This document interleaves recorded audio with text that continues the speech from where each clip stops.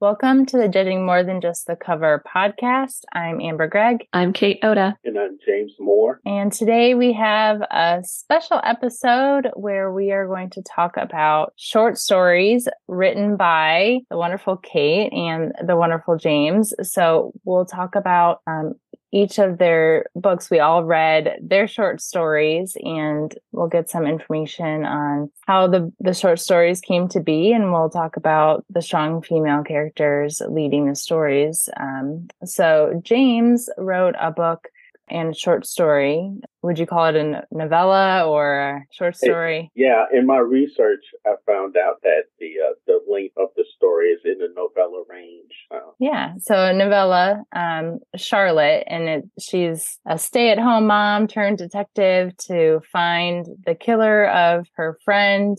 We kind of go through how she tries to figure out who the killer is. So, James, would you like to talk about Charlotte and your process for writing it and how it came to be? Oh, yeah, I love talking about myself and the work that I've done. And I'll say that Charlotte was the very first novella that I had completed. So and I'm still trying to, sell it. But I was inspired to write any kind of story after watching a very poorly done movie. And, I made the decision to kind of get into the writing game with the eventual goal of writing a screenplay. But the screenplay just seemed so monumental. I figured I'd start off with a story. Just, get a story down on paper, thinking that it was going to be, a 3-4 month project to, get that done. And after 18 months, I was done with the first draft, which is the first of many drafts. If you're a writer out there, you know that writing means rewriting if you want it to be anything of quality. So I just played a what if game with myself as far as coming up with the character of Charlotte. And I wanted her to be extraordinary. So, if a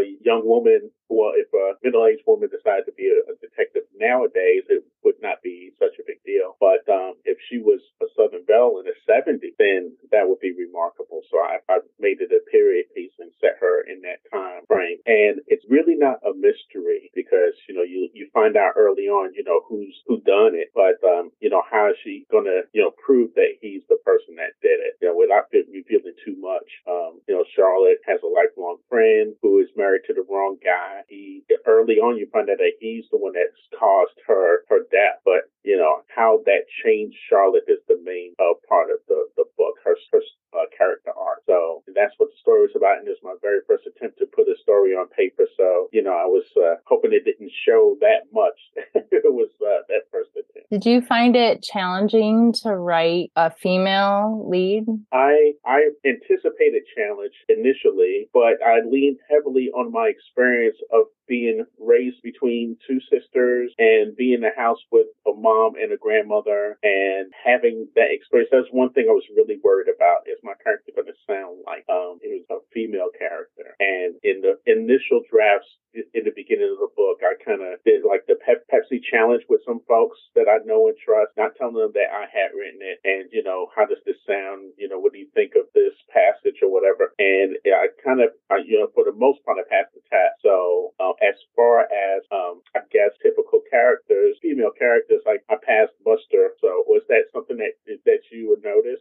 Well, I just wanted to tell our listeners that James has been the strongest supporter of having these strong female characters. I believe it was actually your idea in the very beginning to kind of focus our books on these strong female characters. And so I think that's really a wonderful thing. And I love that you wrote this character that's strong. And I did get that vibe reading it, that she was strong and strong-willed, and she was making decisions on her own. And I thought that was really incredible. So I think it's always great to have a man who's writing these strong women characters. And I appreciate that you've supported this podcast in that way too, and finding books that do offer that. So where can our listeners find Charlotte? Can they read it? Is it available somewhere for them? Unfortunately, no. Charlotte is still for sale. And I learned early on in my writing career that at this point point in my life, I do not have the time and the energy and the stamina to self-publish. God bless all those people that self-publish out there. It is a full-time job. I attempted it one time thinking I could just do it on, in my spare time, that sort of thing. But if you want to be serious about it, if you really want to make an impact, self-publishing is a huge demand. So right now I'm trying to look for traditional publishing. It seems that novellas are kind of making a comeback. But, initially I was told that, if you have something that's less than, 50,000 words, don't even think about it. But that has changed a little bit.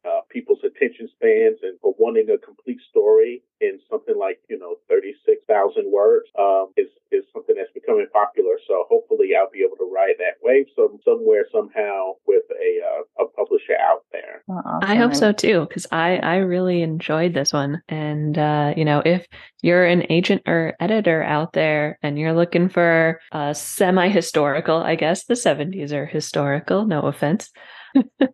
But, if you're looking for a sort of cozy mystery that you know the answer, but you just have to get the proof, this is the one for you. So snap it right up, folks. Absolutely. Well, thank you for sharing your story with us, James. And we're also going to talk about Kate. She has a short story that won an award at our writers' conference.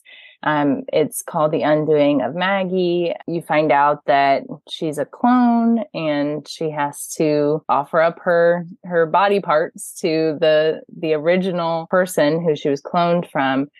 So Kate, would you love to talk about your book and how you came up with this idea?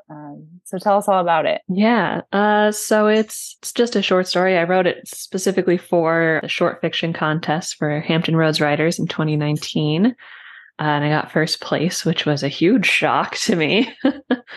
But I was excited about it. And so basically, I had been toying with the idea of a clone being used as a replacement for the person they were cloned from before in a novel. And I decided to just sort of distill it down to the most dramatic moment, which is the clone being told, like, surprise. You're up for your duty. And so I decided to just write that, and it came out pretty close to this version. There were only maybe 2 or 3 drafts, and then it was this. I shopped it around a little bit after winning the award, but no one picked it up. So when my new writers group out here in Washington was putting together an anthology, I offered it up and they said yes. So now it's published. That's awesome. Yeah, I kind of got like My Sister's Keeper kind of vibes, but make it more sci-fi future. I really enjoyed it. It's really quick, really short story. Do you ever foresee expanding it out into more of a full story? I've thought about going back to the novel idea it's based on, which is less about being a forced organ donor and more about just being like a full person replacement, because it seems like it might be fun to play with, but we'll see. I've got a couple other ideas going on. And I know James said he would debate you on the strong female character because he says absolutely it does, and you weren't so sure about it. So I'd love to hear thoughts on that. Well, I want to take a turn to talk about the story in general. I just to let America know out there, I met Kate Oda through a writing group, and it seemed like what she offered. I remember a lot of sci-fi type stuff, sci-fi and fantasy type stuff, and I think she excels in not leaning on the sci-fi-ness of a story. The story always brings out some social or a relationship type issue, like this story did. And I really enjoyed, reading that story. It really gave me a vibe of something like, Blade Runner type situation. And the first thing I'm going to say my argument that Maggie is a strong character is that the strong female character doesn't always win. Okay. And you see that over and over in books. But, I felt a dignity and strength from her. Like this is kind of like the beginning or, the glimpse of a revolution for, rights for clones or something like that. And I imagine that if the story was extended out into the future, she might be somebody that was looked up to as, this is the person that inspired us clones to fight for our rights, that sort of thing. I don't know if that's where you were going with it, but there's definitely that potential there. I thoroughly enjoyed the story, and as an independent filmmaker, it looked like something that was very doable. I talked to my production partner about it and, discussed it with Kate, and, I'm hoping sometime in the future we'll be able to use this and it'll end up on the screen at festivals, that sort of thing. That'd be really cool. So, Kate, you don't think that Maggie is a strong female, or you're just not sure in that short, but if she displays it? Yeah, I guess I just wasn't sure because it's such a small scene. There's not a lot of options for her to take agency and change anything. Because it's the sort of scene that would be maybe in like Act 1 of a novel where they don't quite accept their own agency yet as a main character. So I wasn't positive. I mean, she is a little feisty. So that's probably like a sign that she will be a strong female character in the later part of whatever future story. But yeah, I guess I wasn't sure, but I think I like James's explanation.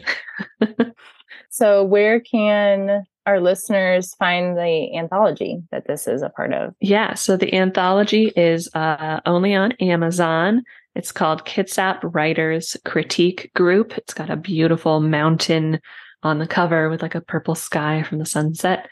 And it is, I think, near the middle, if I recall. So that's where it is. Awesome. Well, I appreciate you both sharing your stories and the background information behind it. So if you're listening, definitely check out that anthology and then keep your eye out for James's book, Charlotte. We're hoping it'll pick up. So thank you all for listening and join us for our next episode. Thanks for listening to the Judging More Than Just the Cover podcast. I'm Amber Gregg. Join us next month to see what we thought of another best-selling book with a strong female main character. The chat doesn't end here. Let us know your thoughts in the comment area or connect with us on social media. Enjoyed the show? Share the love. Give us a review, like, follow, and a share with your friends. Follow us on Facebook, Twitter, or Instagram. Until next time, peace out.